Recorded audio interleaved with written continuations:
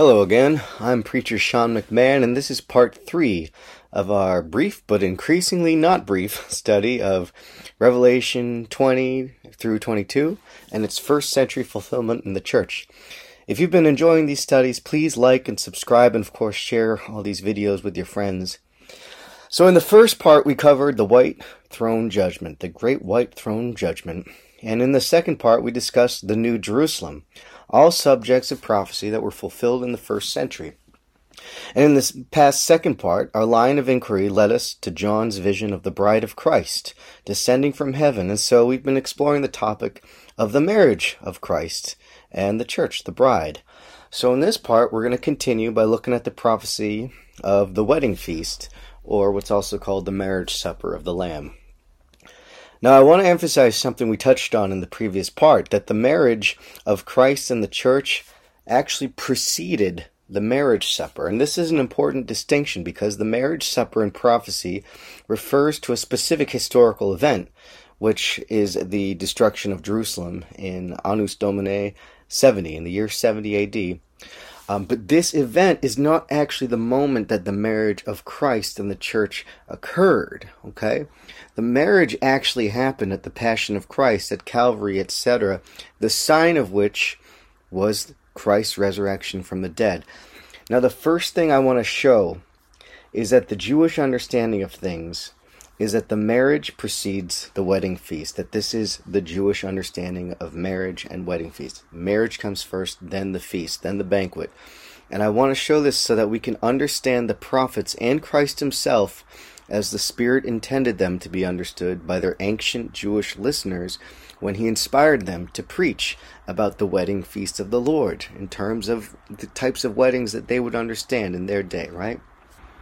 So there's a few ways to show this from Scripture and from tradition, though I won't focus too much on the latter, not because this is a Bible study, right? It's a Bible study, of course. We want to focus on Scripture, but that's not the only reason we're excluding tradition. We want to exclude tradition on principle because I want people to know that the Bible is actually truly sufficient to explain all this stuff, but I wanted to mention tradition because in Scripture there's actually not a lot of information about Jewish wedding customs, which would be very helpful context for the study of the wedding feast in prophecy.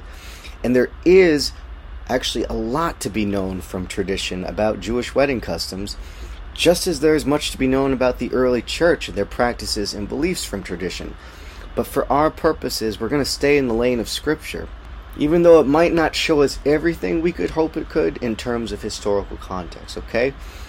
Because nonetheless, Scripture has very helpful hints, and these hints are utterly sufficient for our understanding, right? Scripture is good, and it edifies the saints. It's going to equip us to know everything we need to know, okay? So, regarding the wedding feast, we know, for instance, from Scripture, that the traditional Jewish wedding feast lasts a week. And we know this from Judges chapter 14, verse 2, and especially Genesis chapter 29. And importantly, we see that the banquet, the wedding banquet, follows the marriage itself, okay? So let's look at Genesis 29, okay? Here, we're going to read it a bit. Jacob said to Laban, "Grant me my wife, for my time is complete, and I want to sleep with her." So Laban invited all the men of that place and prepared a feast. But when evening came, Laban took his daughter Leah and gave her to Jacob, and he slept with her, okay? Let's stop there. Now remember, Jacob wanted to marry Rachel, so why is he getting Leah, okay? But look what we just learned here, okay? We see here that there is a feast prepared. And the passage isn't clear whether or not there was actual feasting on the evening in question or just preparation. But look how it says, when the evening came, Laban took his daughter Leah and gave her to Jacob, and he slept with her, okay? In either case, whether there was actual feasting or only preparation on the evening in question, we can see that the language implies that the preparations and the giving of Leah to Jacob happened on the same day. Okay, and so they were married. They were married. Laban gave Leah to Jacob. They slept together. They were married on this day. Okay, now bear this in mind as we follow what happens next. Jacob realizes, I've married Leah instead of Rachel, who I love. Okay, but the father of the women says to Jacob, Laban says, listen, it's not our custom here to give the youngest daughter in marriage before the older. Okay? Listen to this next part carefully when Laban says, okay, Jacob, finish this week's celebration, and then we'll give you the younger one. Finish this week's celebration, and we'll give you the younger one. Did you catch that? So the week-long feast hadn't yet been finished, and yet Jacob was already married to Leah.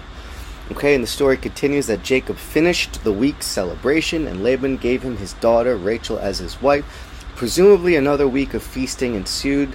We're not sure. The text doesn't say that. We can't know for sure. But at any rate, the text clearly just demonstrated that the marriage takes place either before the wedding feast during its preparations or at the beginning of the wedding feast, but certainly not at the end, because Jacob had to wait a whole week.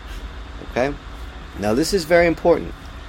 In the previous installment, we talked about how many Christians believe that Christ and the bride are not married until the time of the wedding feast, okay? Of the end. But that's not the case. We already discussed in part 2 how St. Paul spoke of himself in 2 Corinthians chapter 11 as having already espoused the church in Corinth to her husband the Lord, just like Laban espoused Leah to Jacob, okay?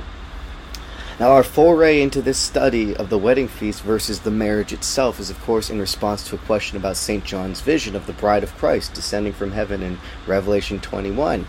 And in the previous part I also showed how this vision was not of a future event, an event in John's future associated with the wedding feast, but no less than the same vision which St. Paul had seen when he spoke in Hebrews chapter 12 of his vision of Mount Zion.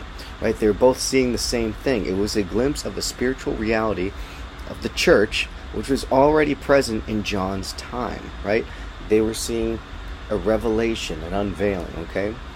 And I use that language of unveiling on purpose because that is the meaning of apocalypse, the unveiling of Jesus Christ, the apocalypse of Jesus Christ. Okay? The unveiling. So in the next installment, I want to talk more about this unveiling as we continue our study of the wedding feast in light of Revelation 20 through 22. Because as you know, a bride wears what? A veil. A bride wears a veil at a wedding. And we're going to talk about what that veil is, how it was removed, and how that relates to the wedding feast of the Lord. So thanks for listening, and please subscribe, like everything, and make sure you follow so you get the next installment as it comes out. And if you have any questions or comments, please leave them. Thanks so much.